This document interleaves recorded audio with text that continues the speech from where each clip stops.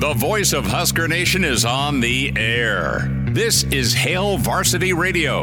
Insight, opinion, expertise, along with the biggest names talking Nebraska sports. Join in with the show at 402-489-1240 or 1-800-825-5865. Now, here are your hosts, Chris Schmidt and Elijah Herbal. Welcome to it, Road Show Friday, back here at Rosie's 10th and P downtown for Boys State basketball on Hail Varsity Radio. Chris Schmidt and Elijah Herbal. Hope you're doing all right. Gearing up for Championship Saturday tomorrow. First things first, some semifinals to finish off. Big Ten basketball in full swing as, my goodness, Ohio State stays hot. Plenty of Nebraska football to dive into and talk about as Coach Rhule spent time with the Husker Network last night. We'll have some thoughts on that busy show. Jack Ebling, Mr. Michigan State and Big Ten insider, he'll join us in 20 minutes from Chicago. Get Jack's take on things as the Selection Sunday looms for the NCAA and perhaps the NIT. Also coming up in hour two, the pride of Fairbury, Bill Dolman, NBC Sports, the professor, before he is off for spring break. We will give him some warnings about spring break.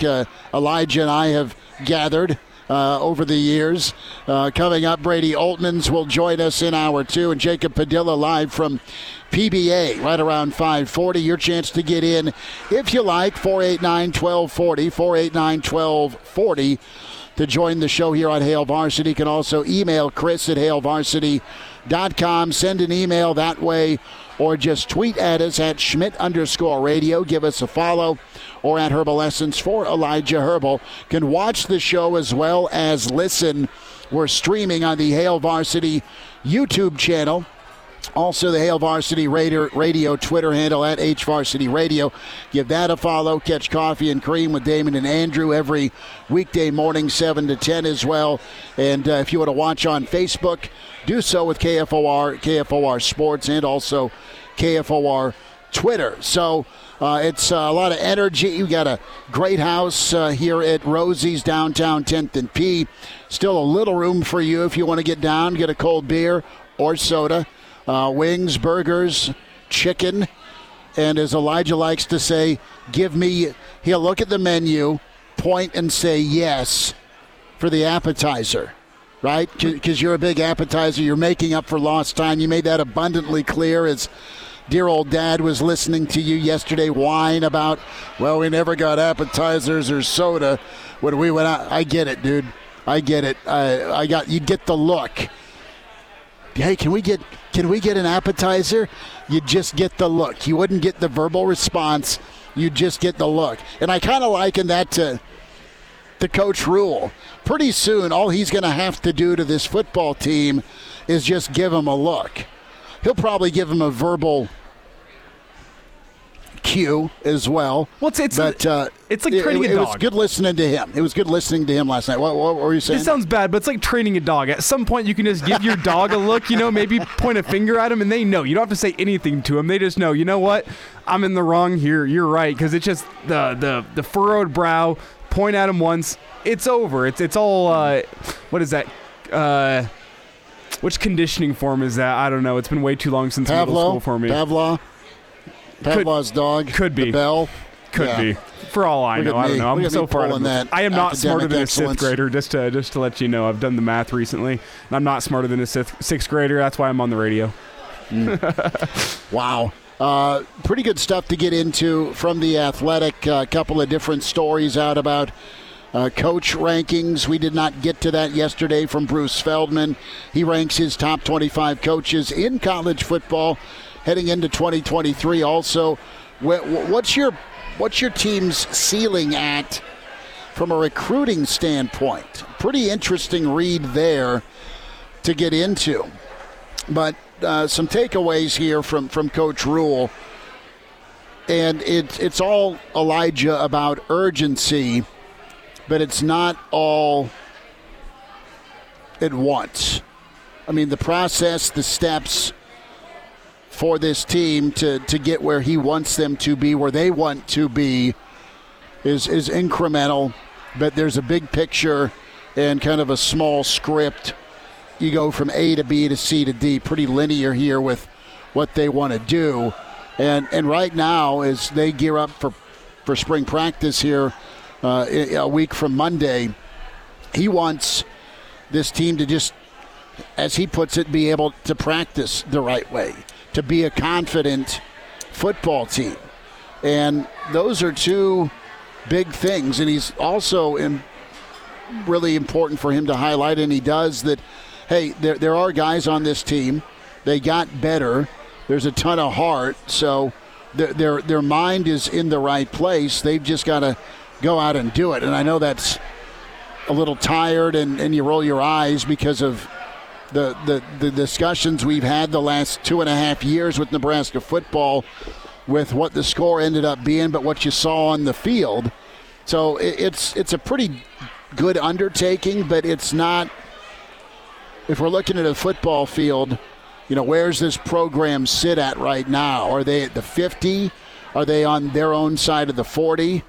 Are they on the right or the wrong side of the 50? And right now I'd say they're approaching midfield, despite 4 and 8s the last couple of years. And they're not going to talk a ton about the past, but I don't anticipate a year one under Rule being like similar year ones under Rule, just because of the situation he's walking into. Nebraska football has been a lot closer to 500 or better with some of the talent they've had and some of the ball games they've played in, versus the other way, that 3-9, 4-8. That's what they are. You've got to close some deals. Totally get it. But you'd hope one of them or two of them or three of them, dare I say, would go your way. And it just hasn't been the case. That's the fix, along with a lot of development that needs to happen with some of the guys that have been in this program and some of the younger guys they're going to be bringing into the program with this recruiting class and future recruiting classes. Well, I like your analogy of where on the field this Husker football team is right now, because I go back and I think every single coaching tenure, I mean, you could really even argue every single season is its own football season or its own football drive in its own right. But I think back to Scott Frost and where the program was at, where Mike Riley left it, and I really think that program was backed up further inside its own half of the field than Matt Rule is right now. They're on their own 30 when he got done with it. You think? Mike, yeah, I'd put it, back it up further up in their own territory. I'd put it. So they're in the shadow of their own goal line. I was gonna say, like, you fair caught a punt on the 12. You fair caught a punt on the 12, and you go, you know what? I'll take it. I'm not all that happy with it. You can work with it though. An 88-yard drive is not the be all end all in football. It's happened before, but you're not put in a good spot for it. I think Scott Frost, through the first couple years of his tenure, did actually pick up a couple first downs, and that this team was playing well. They were playing more physical, more like a Big Ten football team, but they just lacked a lot of attention to detail. So you had a false start, a couple of holding calls, and boom. They'd fumble that punt instead of fair catch it, or they'd fair catch it inside the 3. Well, I was going to say it's 3rd and 20, and before Bushy got there anyway. You throw an interception, and now you've set up the other team on short field. But anyway, I think throw an interception at the 50, and they return it to the 20. Yeah, that's fair. That's absolutely fair. That was the Scott Frost tenure, and then you get into Matt Rule, and I think Matt Rule went in. I mean, it's nothing too bad. He fair caught the kickoff in the end zone. You're going to start it at the 25-yard line. And I think with the additions that they brought in, you still have a long way to go to get this program back to where it needs to be. But I think with additions in recruiting and in the transfer portal, as well as some of these things we've heard coming out of winter conditioning with how they're treating the competition year-round, making sure guys know the expectations around this program, I think we can realistically say, though the season hasn't technically started, as we approach spring ball, they've probably picked up one first down. You know, they've run a play. They got a quick slant for 11 yards. You're still in your own 36-yard line. You still got a long ways to go, but you've made that first step on your drive, and you've gotten that first down, which a lot of times is the hardest first down to pick up on a drive, because once you start getting some momentum, things will become a lot easier. And where you can start picking up momentum is through spring ball, through summer workouts, and then fall camp starts, and you want to be on the other side of the 50, because you don't want too much work for yourself to have to do to go get a touchdown. Whenever fall camp starts, if you're following my analogy here, but you want to at least be in a position where you can continue that drive into fall and make all that hard work that you've done on your own side of the 50 pay off as you get towards the red zone.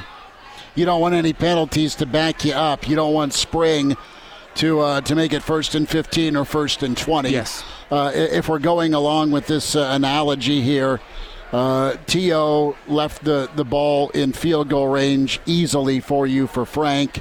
Frank made some field goals, had some touchdowns. I think Bo set up the Riley era in scoring position. They were well inside the 30. They were just trying to get that conference championship. And it went the other way aside from the 9-4 season. Well, yeah, with Bo, he got set up at like probably the 35, the 40, realistically, or pretty close to scoring. You had some development you've got to do. That's picking up that first or second first down. And I think when you look at Bo Pelini's tenure as a whole, he got that ball inside the 5, inside the 10 a couple times, if we're talking about conference championships, but then he kept on fumbling or turnover on downs, missed a chip shot field goal. That was the Bo Pelini tenure. And then you get Mike Riley on, his new offense, it's going to finally be able to punch that ball inside the 10, but the problem was he couldn't get inside the 10 to begin with just all the issues with physicality and whatnot. You were stuck on your own side of the field. This is a fun analogy, to be 100% honest with you. It is good. And right now, you're trying to get to midfield with Coach Rule and where things stand right now. Let's hear a little bit from Coach Rule and specifically the chemistry build, cut 4 here. Actually, hold on, check that. Let's go first impressions. Let's go cut 5 here. First impressions of his team as they gear up for spring football. Well, I know that they're good young men. They work hard and they try to do what we ask them to do. All the things we're doing right now really aren't football. We do some football movements, some walkthroughs, some meetings. They've made some. They've acquiesced and allowed some things to happen now. So we're trying to do those things, and the guys are learning the systems. But what we're trying to do right now is build mental and physical toughness. Trying to build strength and mobility. Trying to build a sense of brotherhood. Trying to build confidence. When you do a lot of hard things, you start to have a little bit of confidence about you. Like, hey, you know what? I can do that. So. We're trying to build those things. Those guys have done that. Now the next transition, the next step is to go play football and see if any of it carries over. That's it. And he wants it done a certain way. He wants it done his way. He wants the coaches to do it his way. And it's honestly one lock step together. And that's all right. That's pretty hands-on. That's pretty controlling. But guess what? You need it. And that's how Saban runs his show. That's how Dabo runs his show. That's how Kirby runs his show. So all of those are important. This will transition us to what Bruce Feldman laid out in his list of top 25 coaches, Elijah.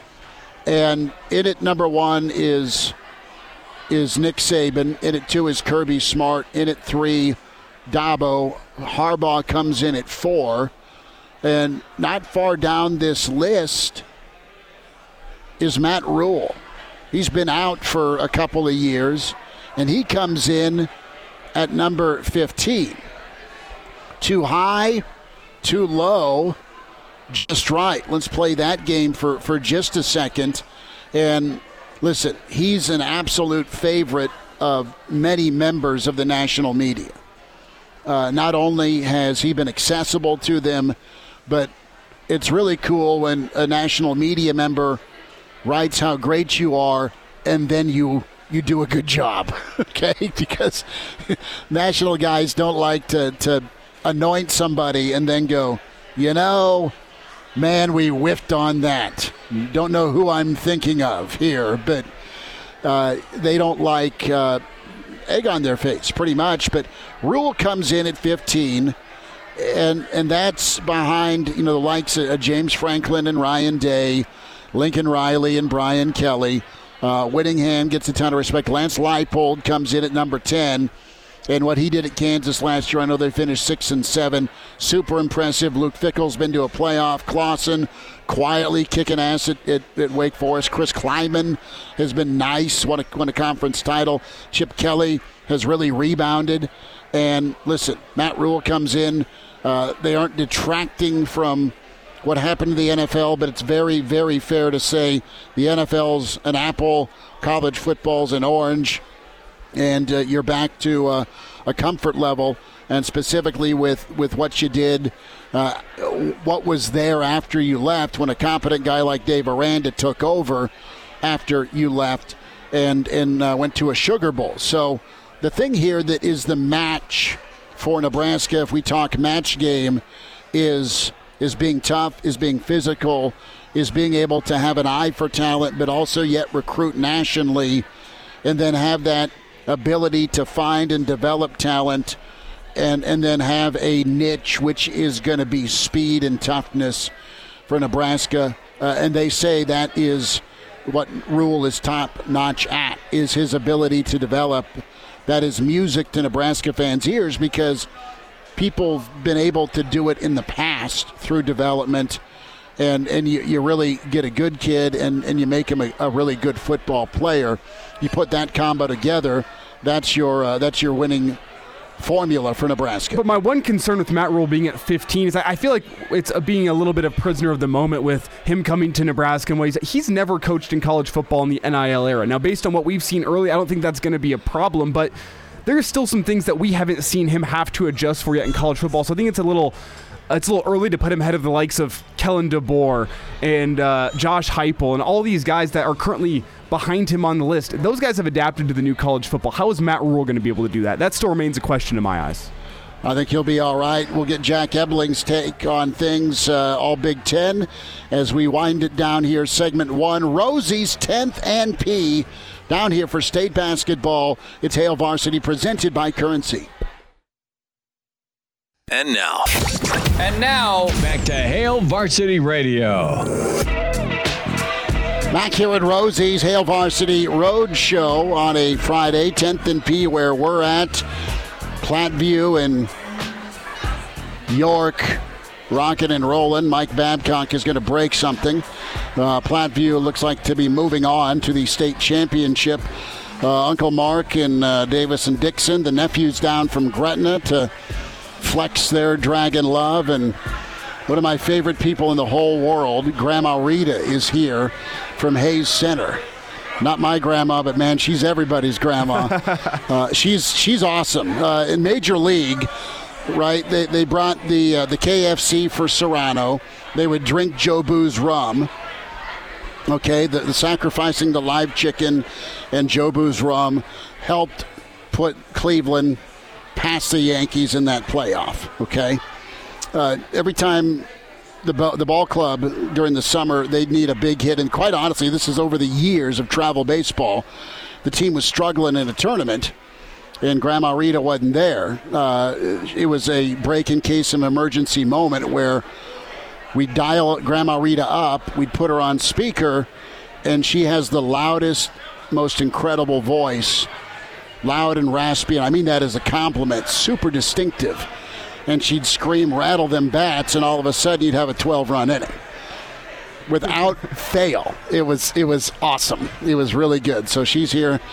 I think she's having a Busch Light. Good for her. Jack with us? Yes, he is. All right, hello. Jack Ebling, Big Ten insider, Mr. Michigan State, 6-time national award winner out of the state of Michigan. He is in Chicago. Big Ten basketball tournament. We'll hit some football with him as well. Jack, thanks for jumping on. What the heck happened to Sparty, bud? Well, it isn't who's in Chicago, Chris. It's who's not in Chicago. And there are a lot of teams that thought they would be here, playing maybe Saturday, maybe even Sunday. And now they're going to be home. And they're going to be watching teams like Ohio State. Never saw that coming. Wisconsin certainly didn't. Iowa didn't. Michigan State didn't today, and the Spartans picked a bad time to play a bad game. Where do you think this puts Michigan State, Jack, as far as Sunday goes, seeding-wise? I think if they had won today and played respectably tomorrow, they still had a chance at 6th line. Now that's not going to happen, and maybe a 7 or an 8, even an 8. So that means you have to play a 9 and then a 1 to get out of the first weekend. So that's kind of a daunting task. But, hey, Michigan State didn't deserve it. Had a chance. Everything was set up today. Playing an Ohio State team without its best player. And and Michigan State was outscored by 21 points outside the arc. And when you do that in a 10-point game, Chris, that's a recipe for defeat. Jack, what do you make of just the Big Ten as a whole right now as we look at what's going down on Friday? Rutgers gave Purdue everything they could handle a little bit earlier today, and then we see Michigan State get upset by Ohio State. And we've kind of said this all year long. There's a lot of parity in the middle of the Big Ten, but I'm not sure people thought there was this much parity. Yeah, a lot of parity, a lot of exciting basketball. 15-point lead means nothing, but I think this is a low-ceiling, high-floor league. And anybody can beat anybody. It wouldn't shock me if we had a couple more upsets here. But it would shock me if we had more than one team in the Elite Eight, and I'm not even sure that's going to happen. So everybody judges by the NCAA tournament, guys. When you think about that, the Big Ten has had a couple of embarrassments the last few years. I think it's poised to have more with the most teams in the field. Have 9 teams in, but are going to have more than one beyond the first weekend? I don't know. I don't think so. And this is the year we're all going to sell stock, Jack, when it comes to Bracket Wednesday. And you watch you watch the Big Ten end up putting, 3 in the Elite Eight. We'll use your money, Jack, not mine, to put that future bet in. But Jack Ebling, Spartan and Big Ten Insider with us, Hail Varsity Radio. Downtown here at Rosie's State Basketball Tournament going on. Of course, college basketball, this is the predecessor to the madness that is March next week. Jack, I want to get your take from afar on Fred Hoiberg and his season, his February, and are you buying stock in Nebraska basketball? Are you holding? Are you selling? What did this season show you? Well, I've been buying stock in Fred Hoiberg for a long time because I know what kind of guy he is. It's going to take time. It's not done yet. This is a work in progress, but I think the future is bright for Nebraska basketball. And, yeah, they lose a couple of players, and I think that the way he coaches, he's going to have players who want to play for him. I think he's going to get a couple of leaders on this team to replace people who are departing, and I would think that Nebraska's going to be on the ascent, and I would be buying Nebraska basketball. Jack, based on what you saw from Nebraska this year, and that includes that disappointing loss to Minnesota we just saw a couple nights ago in the first round of the Big Ten tourney, what do you still think that this Fred Hoiberg squad needs to be able to find success in the Big Ten? A lot of Husker fans were expecting the success to come a lot sooner with Fred Hoiberg, and there's been some errors in roster construction. Nebraska hasn't always been able to compete with the physicality of the Big Ten, but based on what you've seen, what is still needed from Fred Hoiberg in this squad? Well, this is going to sound funny because everybody has injuries, but I don't think Nebraska had very good luck in that department this year. And, I'm going to contradict myself because I just talked about this league being mediocre, but there are no soft touches in this league. And some people thought, well, Nebraska would be one for a long time. I don't see that happening, and I see Nebraska working its way up to respectability, and it's going to be in the middle of the pack before we know it. I can't give you a year when I think Nebraska's going to be playing in the Big Ten championship game. But I could say that about a lot of teams here. Michigan State has been in that game 7 times, and if you talk to Spartan fans right now, they wonder if they're ever going to win again.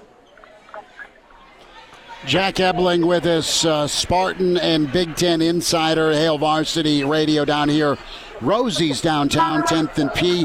Jack, we are going to get you back to Lincoln, and we're going to get you down here to Rosie's before a football game. Warming up here, and from the noise they're making, you'd think that they just won the Final Four. I'm going to try to relocate here. No, you're fine. Quickly. You're fine, Jack. The ambiance is incredible. A loud United Center. That's something that we all want to hear, and it's not always the case till Championship Sunday. Jack going to go to football here, and we were just spending time on Nebraska football, and where you think the ball is at. If you're staring at a football field, what yard line is Matt Rhule picking up this possession? Is he at the 50? Is he at his own 40? Is he inside his own goal line? What do you think he's inheriting with Nebraska football? I think maybe he's around his own 40. I don't think he's over the hump yet, but I like his chances to get there. And when you look at the new coaches in the Big Ten West, I think those are some pretty good hires. And I think Nebraska's got a chance. They're going to be recruiting. Who knows? They might get the top high school quarterback in the country. And even if that does not happen, then I think that Matt Rhule is going to turn it around. I think we saw what he can do at the collegiate level. And people say, well, I didn't know I was working in the NFL. If you don't have a quarterback in the National Football League, you can just mail it in. So I think he's going to be in a great position. You can dictate your own talent a lot easier in college. I think you'll have a great staff there. We know what the fan base is. The necessary elements to win are all there in Lincoln. Jack, you're a guy who's been witnessing the rebuild of Michigan State under Mel Tucker, and you got to see a phenomenal year one, bit of a step back in year two from Mel Tucker, but I want to get your take on just how important it is to find success in year one in terms of a long-term build of a program. Nebraska hasn't been to a bowl game in a long time, and I think that's an expectation from a lot of Husker fans in year one for Matt Rhule. Just make a bowl game, get us playing somewhere meaningful following the regular season, and we'll see if he can live up to that. But how important is year one in your eyes in the grand scheme of a rebuild? Yeah, and I hope the fans there give him enough time to do it. Nebraska fans, I think, certainly frustrated. They've been used to incredible success going way back, and they're impatient like every other group. But I think they have to see positive trends. So I would think that, if they're just a little bit patient and give him a chance to get his system in, get his players in, I really like their chances to do something significant. Jack, where is Michigan State football? What's the vibe and mindset? Where are they in the West? 11-2 is incredible. Last year wasn't 11-2.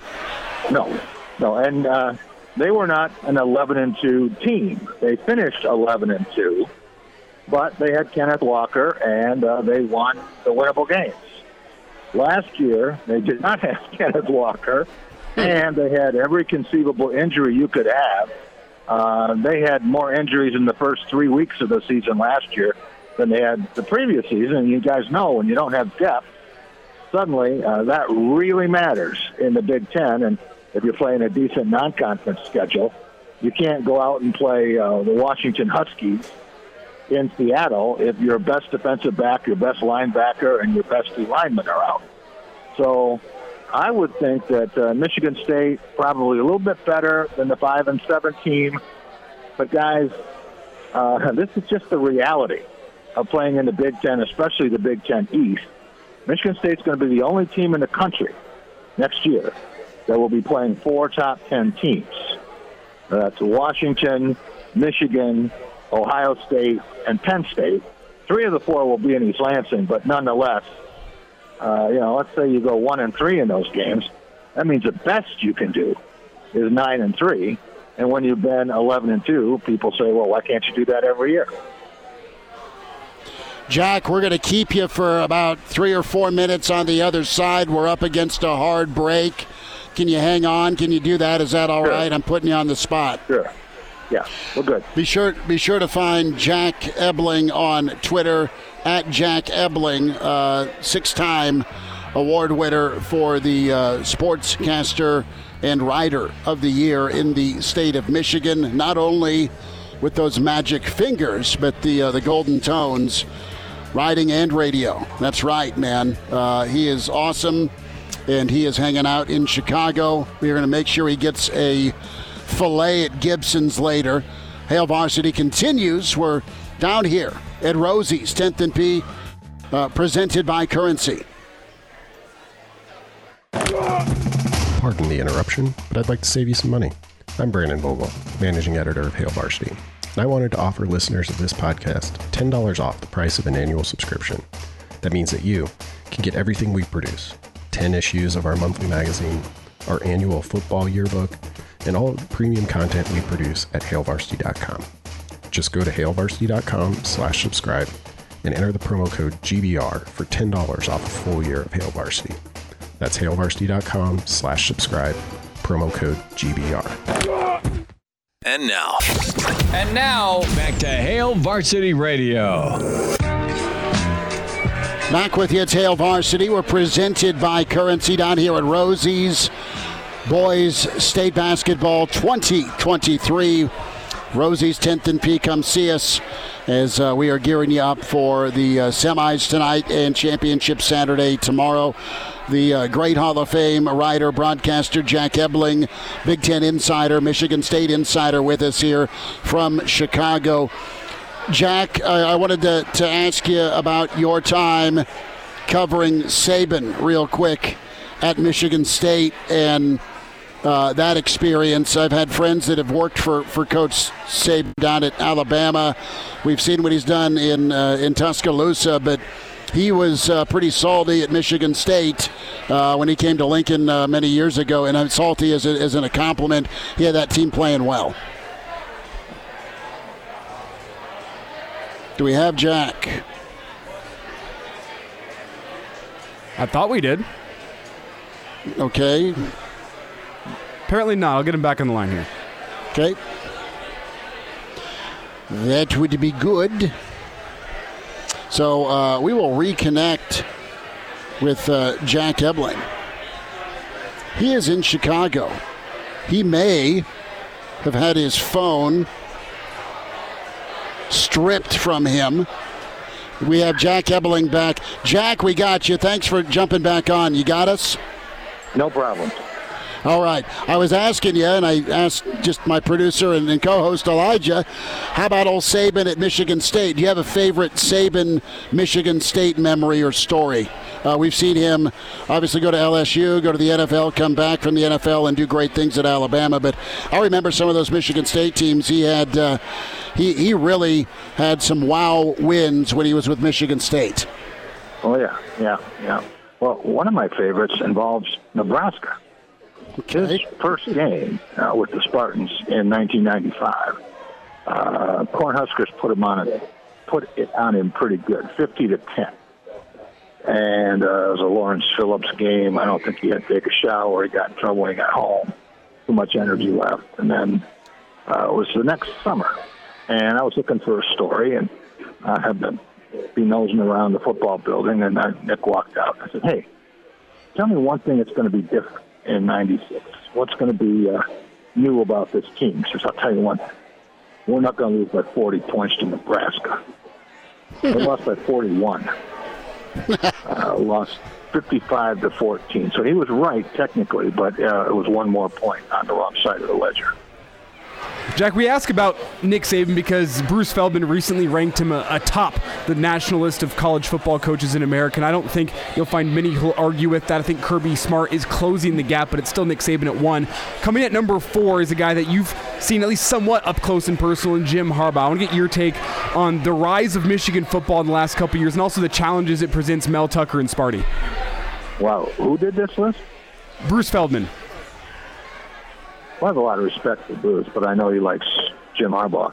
I think Michigan has won in spite of Jim Harbaugh to a significant degree.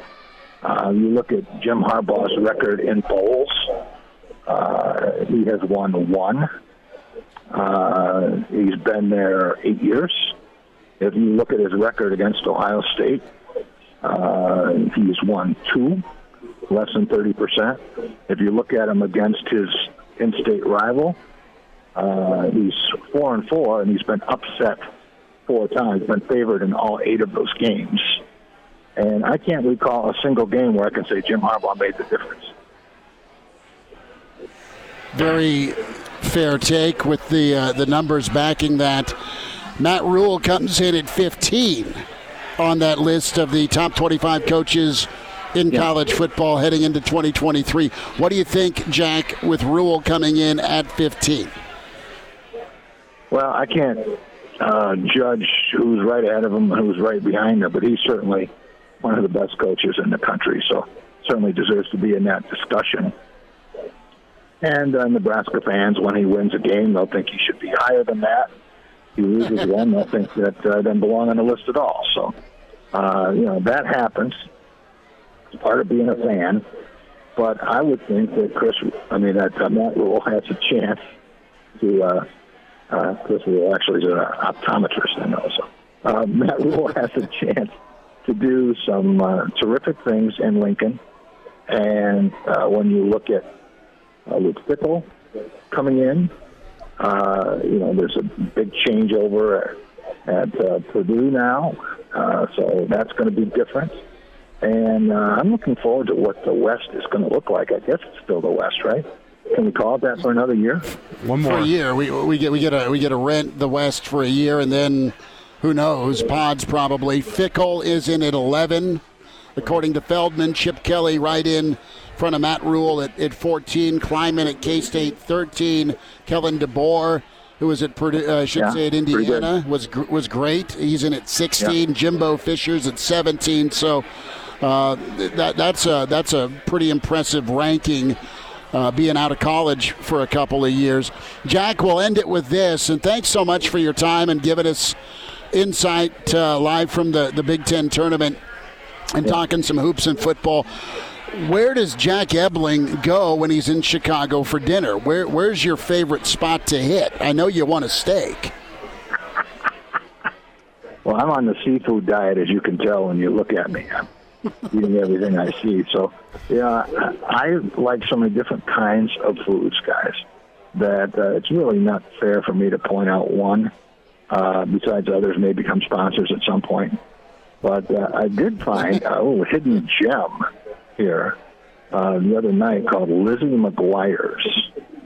And I just want to put in a little plug for that one. But, I mean, all the biggies here. And certainly Chicago is blessed when it comes to restaurants. You really can't go wrong. Most famous person you've had dinner with? Most famous person I've had Magic Johnson. I was going to say I was going to either go. That would count. I was going to either go Magic or Izzo, and I think if you ask Magic or Izzo, they're going to say Jack Ebling. No, Michigan State lost today, so I can't say Tom Izzo. Okay, I got you. Wow. Jack, you take care. Enjoy a return trip to Lizzie's or get that filet wherever you end up tonight, all right? My favorite dinner is going to be the one I get from Chris Schmidt when next time I show up in Lincoln. I have it set up for you. You're getting a big old, we'll say 2-inch thick Nebraska steak. How's that sound? That'll work. That'll work just fine, Chris. Jack, you take care, bud. Thanks so much. All right. Take care, guys. There he is, Jack Ebling with us, Michigan State and Big Ten insider. We did miss a big food spot, though, that the Chicago Bears front office, they went for the Carolina barbecue buffet today as they went out and just absolutely landed a haul for that number 1 overall pick. That was during our interview with Jack. So the Bears would say that Carolina barbecue buffet is the best place in Chicago. They are all in with the sauce, apparently. We'll see. We'll get more on that trade as the NFL draft is in Kansas City this year. And Carolina's smiling. And Chicago's, who knows if they keep moving back or not. They know who they want to go get. I think they like the Sikorsky kid out at Northwestern at tackle. Mm-hmm. And they can get him in that 5 to 10 range and make a big-time haul. We'll wind down this first hour as Hail Varsity is on the road. We are here at Rosie's, 10th and P. Big thanks to Jack Ebling. Bill Dolman's coming up. Also Brady Oltman's Hail Varsity presented by Currency. And now, back to Hail Varsity Radio. So just giving you an update here as Chicago has moved out of their spot in the first round. Compensation update here. Bears trading the number 1 pick overall to Carolina for the 9th pick, the 61st pick, the first round selection of Chicago in 2024, a second rounder in 2025, and you have DJ Moore, who's an incredible wideout. is on his way to Chicago. And that's good stuff if you're a Bears fan. At least Danny Burke, our resident Bears fan, the pride of Chicago. I know Coach Smith, Jeff Smith, is high-fiving. He might even be doing the Super Bowl shuffle.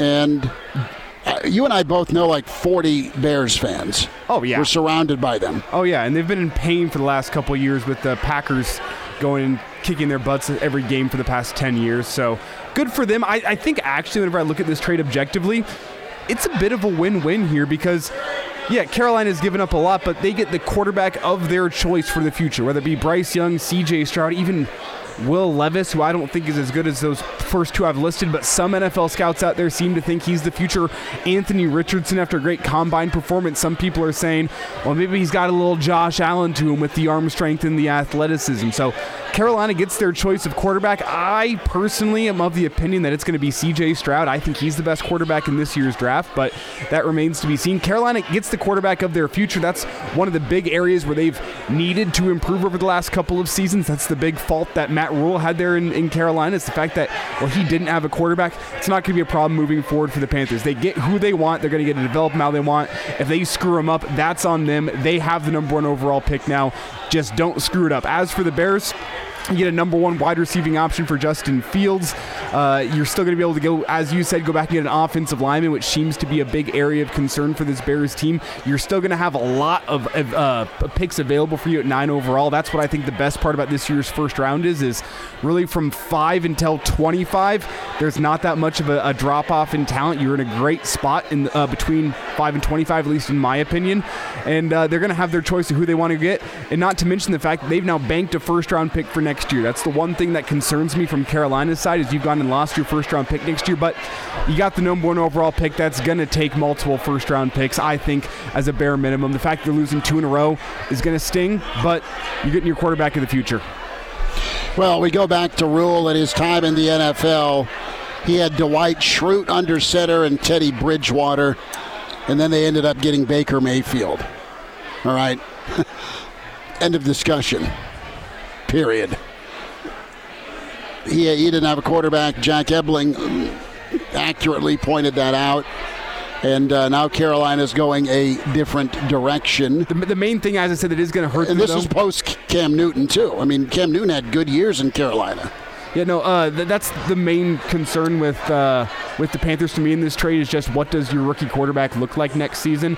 Because you could still end up realistically getting a top 5 pick even with your chosen 1 quarterback. So losing that to the Bears would, I think, sting for Panthers fans, but at the end of the day, you're not going to win the NFL without a quarterback, and they say this is their best chance to get a franchise-changing quarterback, potentially the face of your franchise.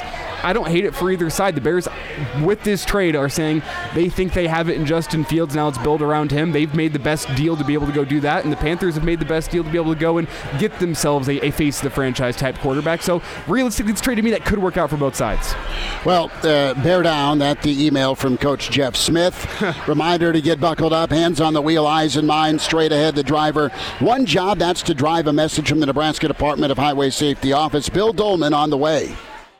Hey, it's Schmitty. Want to tell you about a fantastic opportunity to work for a rapidly growing company that also enjoys the benefits earned with having competitive, stable history of work over 20 years. FSC. The FSC Edge. It's a leading technology innovator serving governmental agencies. Expert services helping worldwide patent offices meet strict processing and publishing timelines while delivering exceptional quality. They support some of the world's largest patent offices throughout the U.S. and Europe. That includes the European Patent Office, the German Patent and Trademark Office, and the U.S. Patent and Trademark Office. The only group of companies worldwide to provide such support to all 3 of these agencies. Working at FSC, you have a chance to work with fun people with great attitudes and learn about patents. You're not on the phone, you're not customer facing, it's casual dress, and the work environment, it's a new environment with over $2 million in improvements. You have access to generous benefits packages, company support for health and wellness, and you do impactful work on a national scale. Make a difference. Their team's constantly growing, and they're always looking for new people to join their mission. Check out what's available today at fscedge.com. The voice of Husker Nation is on the air. This is Hail Varsity Radio. Insight, opinion, expertise, along with the biggest names talking Nebraska sports. Join in with the show at 402-489-1240 or 1-800-825-5865. Now, here are your hosts, Chris Schmidt and Elijah Herbal. Back with you, it's hour 2 down here at Rosie's, 10th and P. Great contingent from Hayes Center to Beatrice to, well, we'll just say Scott over to the east. And Bill Dolman, Pride of Fairbury, NBC Sports, the professor. Is it driver's ed time, Cowboy? Are you just making an exception for us before you go get the old spring break tan on? How are you? People are walking around my truck wanting to know why I have my seatbelt on while my truck is parked. But you just said before break, I think it was, I better click it or I get a ticket. So I wanted to be nice and safe for everybody to let them know that that's what I do on this very important Friday afternoon. So you're not driving and doing the interview. You are parked. No, I'm not. Just to be clear, no, I'm not. I actually saw this interview with the UFC fighter. He just lost over the weekend, so I was watching his interview. He hopped on a podcast, and he had like this full-on like gamer's headset on while he's driving down the interstate, getting back home. Like, it was one of the craziest things ever. And I guess I go, well, whenever you're driving on the interstate, you got the headset on. You don't have to focus on the interview, but it's still just something about it seemed a little off. Well, better that than perhaps a virtual reality headset while driving down the road. That would be bad.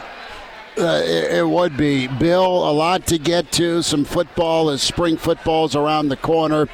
It's basketball time. March is here. And give me a grade for Nebraska basketball and Fred Hoiberg. They're hoping some teams say, I'm good and don't take an NIT bid. That's Michigan. That's Carolina. They're hoping 20% means 100%. Maybe Fred's on the or Trev's on the phone right now. I don't know, but their shot to play postseason ball took a monster hit, obviously, against Minnesota. But give me a grade. What do you think? Body of work. Well, body of work, because you sack punched Iowa twice in one season. That's good enough for me. That's an A, okay? And you get extra credit for what you did to Creighton back in December. So, to me, this has been a great season. The loss to Minnesota was not good, right? You win that, and I think there's no question about it that Nebraska's in. But you want to finish strong. And if you take a look at that final chapter of the season from November to December to January to February and disregard maybe the Minnesota game, you know, Nebraska had a great February. And what Fred Hoiberg did, turning the season around from perhaps a D+, then you've got the injuries, to doing what they did in February and exciting the crowds and people talking about this being a successful season. You know, it's a C+, B-, probably a B- if they'd beat Minnesota. But given the two injuries and when they occurred and what those two guys meant to the team and the way they adjusted the game and averaging 70+ points the last 6 weeks of the season, you know, that's a fun team to watch. I think people, for the most part, will look back on how they really did finish, and will think this was an enjoyable Nebraska basketball season. It wasn't a great month of January, that's for sure, but February was a lot of fun. Bill, I think there's a difference between a Husker basketball season being enjoyable and a Husker basketball season being successful. And if Nebraska misses out on the NIT, going and getting postseason work in, can you consider this season a success? Yes, why not? Just because I said so, okay? People went to PBA in droves, 14,000 people watching a team that at times didn't play very well. They got their suds on. You beat Iowa twice. You beat Creighton. I mean, I think what Fred did in turning things around when they had to, when it could have been an absolute disaster, right?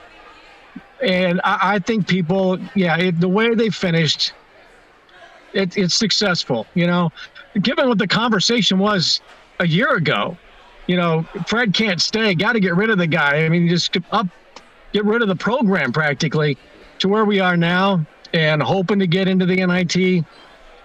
I think it's been a successful turnaround season, at least for Fred Hoiberg. And I think there's promise for next year. Bill Dolman's with us, Hail Varsity Radio down here at Rosie's, 10th and P, ahead of state basketball. The night sessions, the A semifinals going on. Gretna in action, Millard North in action, Bell West and West Side at PBA. The Pride of Fairbury, Bill Dolman off to Sunshine and probably some recruiting. You're going to scout. I like it. We'll go to the big picture of basketball with Fred. And listen, he's back. He knows the blueprint of what it's going to take in the Big Ten.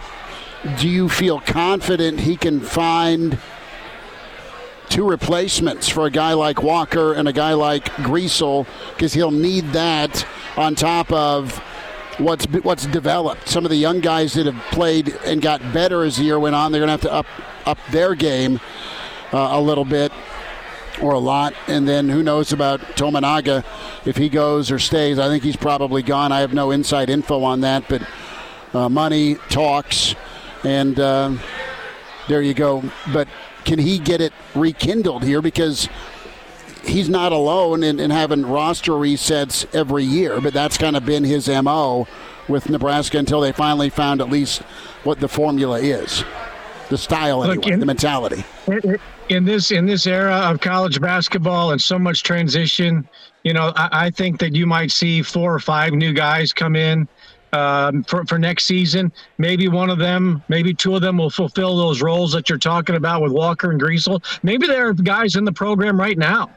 8 weeks ago, Sam Hoiberg was a glorified student manager for the most part, and he goes on to be a February star and turned in maybe the play of the year with that steal in the bucket. What was that, against Maryland? So there might be some guys in that program already. Lloyd, the point guard, they're very high on him. Jamarcus Lawrence, the second half of the season, grew into a terrific Big Ten player. If they do make that adjustment to the NIL, that players from overseas, international players, can make some money, then I would bet that Tominaga might stay, and play another year, because I think he would do quite handsomely after what he's done this year. He's beloved in Lincoln, and he may never have another experience like this, certainly in the States. Maybe back home in Japan he will. But if there's a way for him to make some money, then I think you're looking at him coming back. And but I think in the era of college basketball we're in, I think you can see 4, 5, maybe 6 new guys coming in with his team. And Fred is, this year of any of his seasons, has shown that he can adapt and adjust things on the fly. And maybe that's what he has to do next year: get the people in, figure out what they can do, and by the time conference play rolls around, you've got a pretty solid basketball team. Because you can win in the Big Ten. That's proof this year with all those teams that were 10-10 basically. Bill Dolman's with us here. It's Hail Varsity Radio. And Bill, if you don't mind, let's switch gears here, talk some football. And I want to get your take on what's been going down the last week within the Husker football program. It's been commitment week, and I know that word commitment could get your blood pressure up a little bit, Bill, but it's not recruiting, as we're going to be talking just about this end of winter conditioning. We had Matt Rule on the Husker Radio Network last night kind of talking about what awaits him in spring ball. But when you look at commitment week, it's been some sort of arduous team activity in the morning, followed by a team bonding activity in the afternoon, and then we also had the Husker Olympics a couple days ago. I want to get your take on that. Was there anything like that during the Tom Osborne years, all the years you spent around the football program? Do you remember some sort of week like this that seemed to be more about team bonding than it was about actually putting the work in, even though these guys are putting in work? I certainly don't remember it as high a profile thing. I know they had, watermelon feeds and barbecues and tug of war, competitions and those kinds of things. And then the team bonding did a lot during the course of the summer when they had to do things by themselves and were accountable to each other. But, this is certainly much more high profile because of the incredible job that creative staff has done in putting out little snippets on social media where fans get an inside look and a backstage look and the kind of look that they want you to see, so that people are excited about the things that they're doing. So, Nebraska you always have to do things to get the team together. But in this multimedia era and the social media era, it's just a little more high profile. And let's face it, he sounds like the preacher's son, but he also sounds like he's the son of a salesman, because that guy knows how to market Matt Rule and market his concepts and to get people, fans excited, recruits excited. I think the players have bought in, the ones that I've been around. I think this has been such a feel-good period of time for Nebraska football, given what we've been through for the last 2 decades. So Rule's done a terrific job in not just team bonding, but getting the state of Nebraska and all of the Husker fans to bond around what they're doing. It's been fun. There's no question that it has been fun, and I think it has been mission accomplished for the most part. Bill, the Oscars are this weekend. One of the crimes of all of the Oscars was 1984, where no nomination or win was bestowed upon Revenge of the Nerds. I look at this Husker Olympics and I think of Revenge of the Nerds, and I think of the battle between Delta and Alpha with the activities, the Greek Olympics they had to do. Give me your top 3 Husker draft picks if you were to reenact that scene in Revenge of the Nerds with all of the activities, be it the javelin, the Trojan horse. I'm not going there. I meant arm strength. Okay. Or the Trojan horse, and I don't know who is musically inclined, a la the stage and Poindexter on the violin. Hey, I'm going Teddy Prohaska, just because I've gotten to know him this semester. He's my guy in any event that I need him to perform in. I think he can come through for the Tri-Lambs.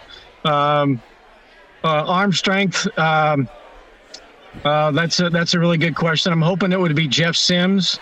I'm a little nervous when the head football coach says, I think my toughest guy specialist is the punter, and the fastest guys in the team are your 4th and 5th team quarterbacks. That might be a little bit concerning if Trave Palmer goes away and Heinrich Harburg is now the fastest guy in the team.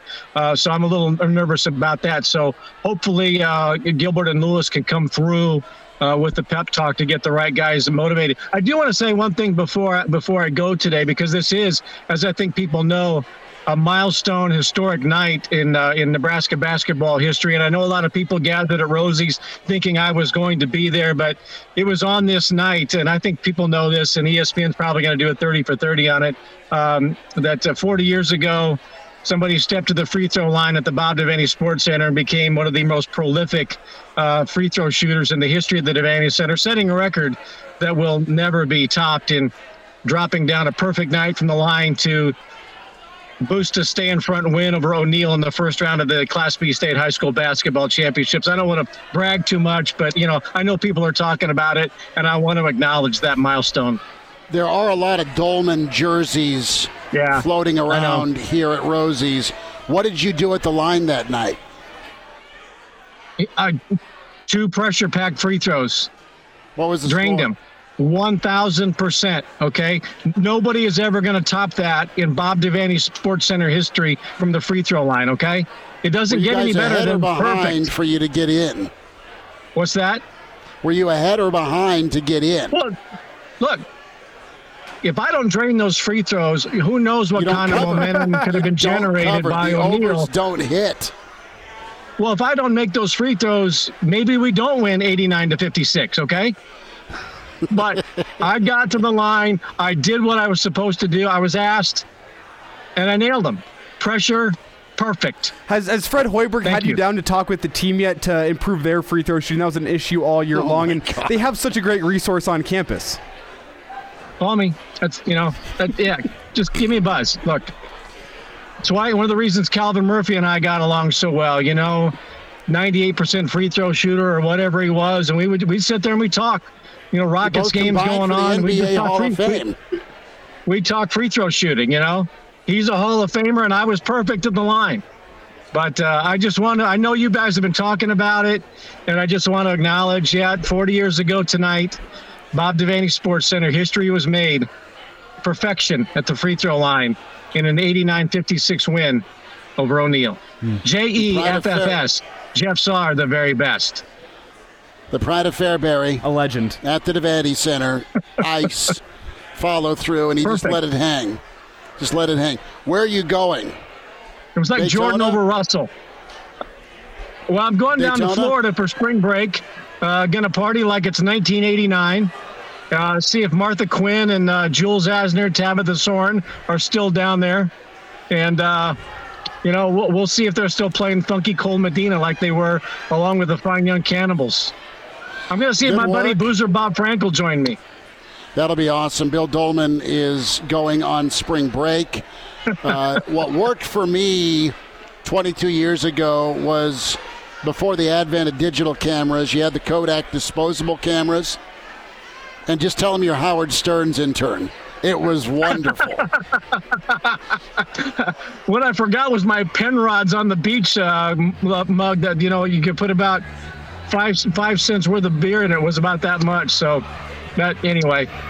Yeah. Dolman, make sure you get oiled up and don't come back with a horrible sunburn. Bill Dolman with us. Just hoping I come back. Yeah. Bill, you take care. Thanks for jumping in. All right. Free throws. Perfect. There he is. Go Big Red, says Bill Dolman. Brady Oltman's going to join us. Hail Varsity from Rosie's like what continues. You hear, high quality radio and podcast, just part of what we do at Hail Varsity. Hey, it's Chris Schmidt with Hail Varsity Radio, and I wanted to offer listeners of the Hail Varsity Radio Show podcast $10 off the price of an annual subscription. That means that you can get everything we do. 10 issues of our monthly magazine, our annual football yearbook, and all the premium content we produce at HailVarsity.com. Just go to HailVarsity.com/subscribe and enter in the promo code GBR for $10 off a full year of Hail Varsity. That's HailVarsity.com/subscribe, promo code GBR. And now, back to Hail Varsity Radio. Thanks for spending time. Hail Varsity Roadshow Friday here at Rosie's 10th and P in front of the night session for Boys State. The semi is going on. Chris Schmidt, Elijah Herbal. We're presented by Currency for all your equipment financing needs. Go Currency. Big thanks to Bill Dolman and Jack Ebling. We say hi to Brady Oltmans. HailVarsity.com and magazine. Get that subscription today. Bundle the digital and print. HailVarsity.com/offer. Get you a sweet little discount. Brady, you're hunkered down, man. Awesome content per the usual this week. We're not far from spring ball. Are you headed to spring break? Are you and Archie taking off anywhere? Probably not going too far. We're going to bounce around Omaha, Crete, for some Doane baseball next week when they host their home opener. And I think we might, flirting with getting down to Kansas City maybe, but that's about as far as we're going to go for spring break. That works well. We were talking about Coach Rule, where he came in and the coaches ranking, and also Nebraska football, where the school ranks per the Athletics recruiting potential. Let's just stick with Big Ten. What do you think about Nebraska's recruiting potential? Where do you view it? Do you view it as awesome because of who's going to be on the trail? Or do you look at it, okay, it's in the middle of a state that's getting super competitive on a national scene with talent, and then that 500-mile radius we know Nebraska's been good with over the years? Well, right away, this coaching staff has so much momentum behind it, and they're aggressive recruiters, as we've kind of talked about, ad nauseum for 3 months now. They go after it, and I don't see them taking the foot off the gas by any stretch of the imagination. And then, You introduced the 2 LA schools in 2024, and then you've got a full, coast to coast subscriber base going on with high school kids watching Big Ten football. It's going to be kind of interesting to see how the rest of the Big Ten falls out. Obviously, Ohio State and Michigan are going to be premier brand names out there. Who knows what Michigan State does? James Franklin and Penn State I think he's got that, perennial top 10 now going on. But then, like, Wisconsin's interesting to me just because of Luke Fickell and, the coaching change there. But I'm also it's going to take a little bit for that to get going because Phil Longo coming in, he runs a North Carolina offense that you plug and play the Wisconsin players from last year into that. I don't think you're getting as successful as a lot of people think they will right away. So there's a lot of the new across the entire Big Ten gets a lot of recruits excited, but very few of those new coaches and shuffles in the Big Ten come with immediate NFL experience like this Rule staff does. Brady, how advantageous do you think it is for Nebraska, Matt Rule, trying to build a new program, rebuild a new program, that Nebraska still does have one more year in the Big Ten West? The fact that they're going up against an Iowa team that's been in some turmoil. Purdue's got a new head coach. You mentioned Wisconsin with a new head coach. Really, it feels like the only team that feels like they're going to be returning some guys, and you kind of know what to expect, is Illinois. And even then, Illinois, I don't want to look down upon them, but they're not known as a football power. So how advantageous is it that Matt Rule gets his first year in the final year of the Big Ten West before the Big Ten eventually goes to some sort of pod system? I think it helps. I think he might, a common person might prefer this last year's schedule to this upcoming schedule. I mean, your crossover games are a little bit more stout in 2023 than they were in 2024 in terms of you get, Michigan or Indiana and Rutgers last year, whereas this upcoming season you get Michigan State and Maryland thrown in there too. And Maryland's on the upswing, you think. But I think it certainly helps, especially when you don't really know what the schedule is going to look like beyond 2023. And perennially, Matt Rule's first year at college programs have taken a little bit, but I do think, and I think we've talked about this before and all agree, Nebraska's in a much better spot year one than Temple or Baylor were when Matt Rule took over. So it's a little bit more prime for immediate success. And based upon how close this team was for years coming into it, I think it makes you kind of marinate on that a little bit more and think that maybe immediate success is a possibility. And Brady, from a recruiting point of view, how important is it to find success in year one in order to build momentum? You kind of see Michigan State, you thought they would have built a lot of momentum in year one, and we talked about this with Jack Elding, took a bit of a step back in year two, and part of that was a more difficult schedule. But how important, from a recruiting point of view, is it that Nebraska builds some momentum in year one and get some wins under the belt? I don't know if it immediately matters because you can sell kids on the vision. I mean, as long like the golden rule, I guess, and I learned from covering the coaching search, and now with Matt Rule is kind of even mentioned. The trouble is getting kids up to Lincoln. Once you get them on campus, you show them, the pageantry, the history, the fans, everything. The new facilities. You put them in that position, and people think, oh, Lincoln isn't just cornfields all over the place with a stadium that popped out of it. Like they can see themselves in it, and I think players these days kind of like the idea of being a part of a turnaround program. They like to see themselves of like, hey, I can contribute to that turnaround.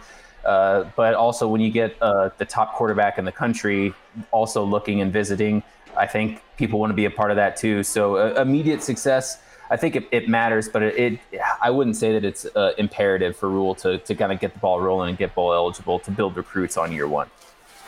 Brady Oltmans with us, HailVarsity.com and magazine at Brady Oltmans on Twitter. We're down here at Rosie's, 10th and P, getting you cranked up for state boys basketball, the semifinals. Okay, Matt Rule either was hungry for barbecue or has got the itch to go hit the Kansas City Metro. I think both, but Nebraska's done well historically, from the John Garrisons to the Malik Collinses to the Brendan Kennys of the world just in the last 10 to 15 years. Can Nebraska get back and flex, Brady, not only in Kansas City, but also Missouri? Because that state's really been good to Nebraska. You include Kansas City with Missouri, but the state overall beyond Kansas City for Missouri. Yeah, I mean, we've talked about the Texas connections, but really this coaching staff has connections all over. Even on Wednesday, Rule and I think E.J. Barthel, Rob Dvorak, and I want to say there's one other assistant, but I can't remember who it was off the top of my head, went and spoke to the Kansas City Coaches Convention or Greater Kansas City Football Coaches Convention on Wednesday. And that's a great thing that they like to do. They like to reach out to these coaches associations and get to know guys, get to know different football coaches, and that they made a living in Texas doing that. They kind of want to do that in the Midwest as well. And it helps when you get like Williams Nwaneri is an incredible athlete out of Lee Summit in Greater Kansas City, and then they just are trying really hard to get Ryan Wingo, probably the best athlete or the best recruit, I should say, out of St. Louis area. So you've got the best recruit out of Kansas City and the best athlete out of St. Louis. And then throw in Andrew Sprague from Rockhurst, which is, I guess, in the Kansas side of Kansas City. But you can put the top two guys out of Kansas City, best guy out of St. Louis. They want to bring them all for the VIP Junior Day later this month. And when you go after the top guys, people want to follow that success. And I think it's also kind of an indictment of Rule's coaching staff. If they're so aggressive, they're not afraid to go after the top guy and try to get him. Brady, how VIP do you think that recruiting weekend later in March is going to be? We were hitting yesterday on the Arch Manning visit to Texas that sold him, where they're spending over $300,000 on a weekend for 9 recruits, giving them what they call the full Texas experience and really rolling out the red carpet. Can we expect something similar from Nebraska later in March, or is that not Matt Rule's style? I don't think that's really a style. I kind of chuckle at the VIP point because at this point it's almost like a Costco membership where really you just kind of, it's the VIP thing is more by title only. But it's one thing that I think Damon Benning and I kind of talked about on Monday on his show was like this. They're willing to just keep the doors open, and if somebody wants to come into practice, like Ashton from Elkhorn South, he came in this last week and just like showed up, for a weekday visit, just out of nowhere, and they didn't roll out the red carpet. They didn't have the big lights and everything turned on for him. And even Rule has said, come invite kids to spring ball and spring practice, show them what it's like, and if they can see themselves getting better and playing in Matt Rule's system and in practice, all for it. Some kids, it's not for them. By all means, they wish them the best. If it's not at Nebraska, so be it. So that's just kind of the Rule mindset and how they're approaching recruiting. But obviously, I don't exactly know logistically what it's going to look like, but this is a huge recruiting weekend, the likes of which Nebraska recruiting hasn't seen possibly ever. 25th will be huge. Want to get your take here. A couple of minutes left. What's your gauge here on and we don't have the air raid siren ready yet, but Dylan Raiola. The USC-Nebraska arm wrestling match. Since it is Oscars weekend, I reference Revenge of the Nerds with Dolman. I'll reference Over the Top with you. And, I don't know if Nebraska's Stallone in this or not, if the hat's backward or not, but it seems like USC's picked up some momentum. Yeah, I'm not going to stop the truck stop. This 18-wheeler is going to keep on rolling with that reference. But I don't see him doing any sort of commitment or any sort of decision before he takes all of his visits. And kind of the latest thing, we know he definitely wanted to visit Oregon after all, and it sounds like he's going to end up visiting Oregon at the end of April. So I'd be extremely surprised if he makes any sort of commitment through April. Expect him kind of maybe a May commitment again. Who knows what he's going to be looking at in terms of spring game. There's a possibility, I guess, timing-wise, that he is in Lincoln for Nebraska spring game because it is about the week before Oregon spring game. But none of that's confirmed. That's just kind of up in the air as a possibility.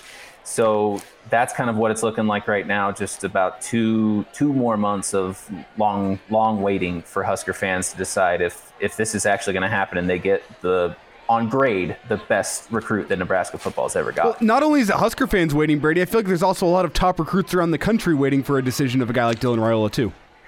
Yeah, for sure. I mean, there's a reason why. So I think a big part of getting Dylan Raiola in for that VIP meet or junior day is having all those guys, the 5 stars, the 4 stars that want to be a part of it. And you've got even, guys like Davon Hall who have said like, hey, Dylan, hit me up and have my phone number and we talk, we text. Like he's a guy that kind of, you gravitate towards a guy like that, and kids want to play, with a guy like that. So I think that definitely there's a little bit of groundswell there. I'm sure that that's happening at Georgia and USC all over the place, but at Nebraska, that's just there's a kind of momentum there that Nebraska typically doesn't see. Brady, enjoy your weekend. We'll get caught up again. Thanks for squeezing us in today. Always appreciate you, man. Yeah, good to see you guys.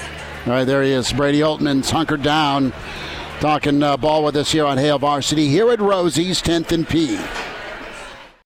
And now, back to Hail Varsity Radio. Back with you, it's Hail Varsity live at Rosie's. 10th and P ahead of state basketball, the semis tonight. The championship Saturday commences. All your coverage, all your info. Jacob Padilla's got it with HailVarsity.com and magazine at Jacob Padilla _. He is courtside at PBA. We've got a large contingent of the Metro in here. We've got our friends from Beatrice in here. Hayes Center out in full force. They're a little bummed about earlier today. And big thanks to Jacob for making time. Jacob, how we doing? How's the day treated you? Pretty good. We got some pretty good games so far. Then we got a blowout, although that blowout included a pretty special performance that was fun to watch. So we got a little bit of everything so far here today. Got a near shot at the buzzer that could have tied a game that got erased from the weak side in that Scott game. So fun start to the day so far. It was a ton of fun to watch, and things are shaping up. I want to get into tonight's matchup. You've seen the Metro all season long, and it was fun to talk about Lincoln getting to PBA. And right now you've got kind of your 4 big dogs that are poised again. Bell West, let's start there, and West Side. Thoughts on this matchup that gets going here shortly. And then tonight, of course, Gretna and Millard North. Pretty exciting couple of ball games tonight at PBA you'll be covering. Yeah, the leap West Side made from the first meeting in the Metro Holiday Tournament to the final game of the regular season were phenomenal. They played Bellevue West closer than anybody has all season. Had a chance to win that thing at the buzzer, and the shot didn't fall. They know they can do it. They know they can play with these guys. Now it's just a matter of coming out and executing and seeing if we can get another classic. I think a key will be for kind of the supporting cast. I know Ricky Lofton came up big in the quarterfinal win for West Side with 10 points off the bench. They get 10 points off the bench from him, in addition to what you can probably expect you're going to get from the starters. They got a chance to hang around, especially if maybe he outscored someone like a Stephen Polacek, who hit some big shots for Bellevue West in that regular season finale win. And then we got a couple phenomenal guard play here with Caleb Benning and CJ Mitchell for West Side. Caleb's one of the best defenders in the state. We know how good Josiah Dotzler is. We know how good Jaden Jackson is. So it's going to be fun to watch those 4 kind of battle it out all night long. Jacob, I'm glad you mentioned the regular season finale because Westside pushed Bellevue West harder than anybody this year in that regular season finale. And I want to get your take.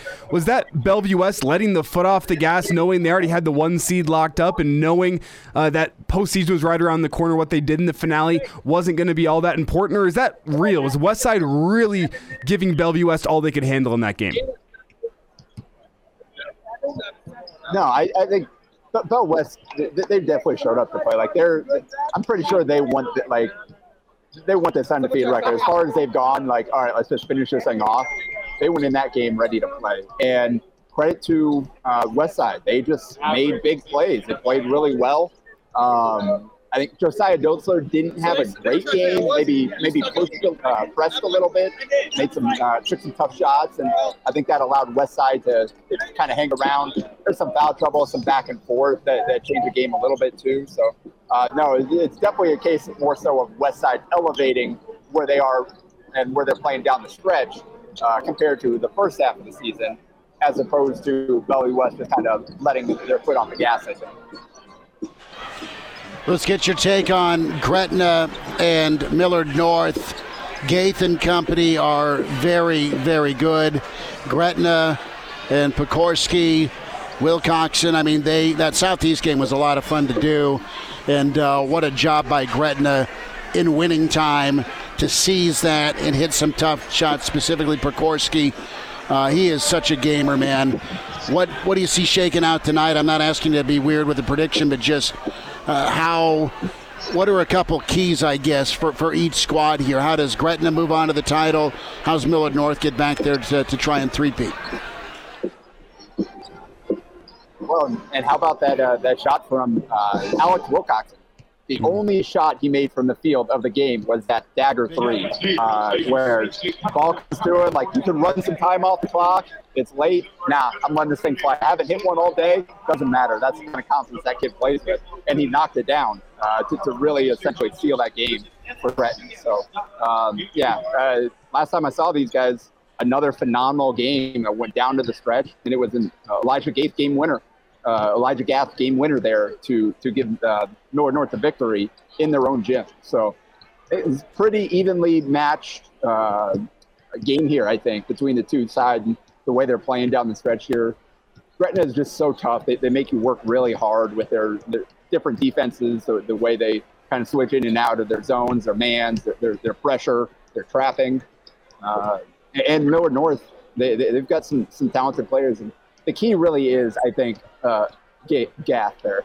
Like, if he's making good decisions, if he's making tough plays, then they're really hard to beat. That last week, he like 2 game winners in a row for Gretna, or for Millard North against Gretna, and then followed it up. I think against Papio South it was. Hit another game winner, put back at the buzzer to give him that one. And he's the kind of kid that can impact the game in a lot of different ways. He's a really good rebounding guard. He can score, and he can set up other guys. So if they can get really good decision-making from him, and Neil Mosser knocking down shots, he was on fire in their quarterfinal win.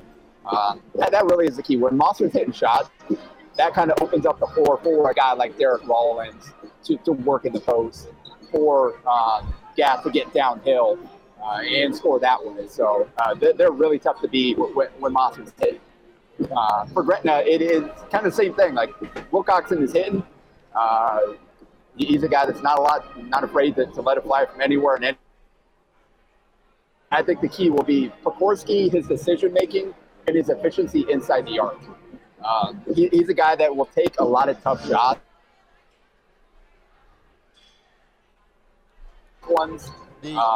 Then they'll have a chance to kind of score more often than not. And then it all starts with him. If he's going well, you really got to draw the defense, and that opens up the floor for Jeff Roselle to go to work inside for those kick-out open threes for Wilcoxon there. So I really am kind of looking at the point guard for each of these teams to kind of determine how the game's going to be played. Jacob, last thought here, about 30 seconds. I know you got to get to the national anthem here in just a second, but among the teams playing tonight, which two do you think would make for the most intriguing matchup for your Saturday, your championship Saturday, I should say? That's a good question. We saw Gretna push to Bellevue West earlier in the season, and then kind of pull away late. But we also saw Bell West beat North by 20 the last time they played. And either way, I think both those teams, if they play their best, can have the pieces that can compete with Bellevue West. I guess I'll go Millard North, just because I think maybe there's a little bit more upside there. They can beat you more ways, maybe than Gretna can. I think that it's got a few more pieces. But that's no disrespect to Gretna, who has had a phenomenal season. They're locked in. There's tough as anybody to beat. Jacob, appreciate you, bud. Keep up the amazing work courtside at Padilla_HailVarsity.com. Enjoy tonight. We'll see you tomorrow, bud. Thank you.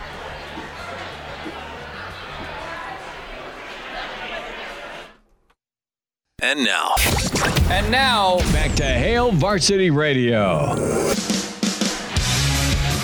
One final time here at Rosie's State Tournament. Semis going on at PBA 10th and P's, where your headquarters is. If you're in town or going to head down for state basketball, and of course, stop here for all your championship Saturday needs here at Rosie's 10th and P. Munchie and the crew will take care of you. Elijah Herbal back in studio. Chris Schmidt. A lot of folks have popped by to say what's up. Always appreciate you doing so. And we've had a hell of a good time here the last couple of weeks for Girls and Boys State. Hail Varsity presented by Currency. For all your equipment financing needs, go Currency.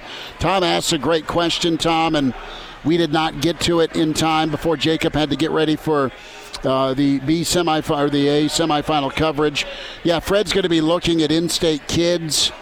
You've got a plethora of kids that have shown out not only all season but this weekend. And, I'm sure Nebraska is going to keep an eye on a number of the in-state kids. I mean, Doetzler's a wow guy. I know Jackson just got offered by UNO. The trick is, especially with some of the smaller schools, what can translate. And guys who ball can ball. I mean, look at, and even Sammy Hoiberg, and he played at Pius, kicked butt at Pius. He's shown the ability to make an impact and do well in Big Ten basketball. So, yeah, you've got to be right with your projection. But yeah, I don't think it's out of the realm of possibility that Fred looks at a couple of Metro or Lincoln kids. You've just not been able to get the Metro kids to come to Lincoln. Nebraska's had a high number, Elijah, of kids go elsewhere. You look at Chucky that's at Wisconsin, the kid from Grand Island, Trout that's at Virginia, and of course Hunter Salas is doing really nice things in his role at Gonzaga. So that in-state emphasis isn't just a football thing. I get it. Yeah, whenever I think about the kind of guys that Fred Hoiberg wants for his team, you got to think of guys within the state tournament that are shooters. That seems to be the be-all, and I shouldn't say the be-all, end-all, but the number one most important thing that Fred Hoiberg looks for is if you can come out of high school being a shooter, we can refine that, and then we can add other skills to your game. And whenever I think about that, I think Jaden Jackson at Bellevue West is a great, great option. Seems to be a guy that knocks down the three with some regularity, even more than I'd say a guy like Josiah Doetzler. Doetzler's so great off the dribble that I think he'll end up on his feet no matter where he goes. He's locked in on Creighton anyway. Yeah, but I don't think he was ever going to be a guy that Nebraska was truthfully all that serious upon, just because you look at the Creighton factor and how he plays the game of basketball. I don't think that was ever quite a fit, but Jaden Jackson's a possibility, and I guess you're going to wait and see who performs in a state tournament of this magnitude. You get into the final 4 games. I think what these guys do over the next 2 games, the next 2 days, is going to play a factor in their recruitment, especially for the guys such as Jaden Jackson, who are juniors that have a full college recruitment ahead of them. Well, we want to make sure you tune in tomorrow, 7:30, the weekend edition of Hail Varsity Radio.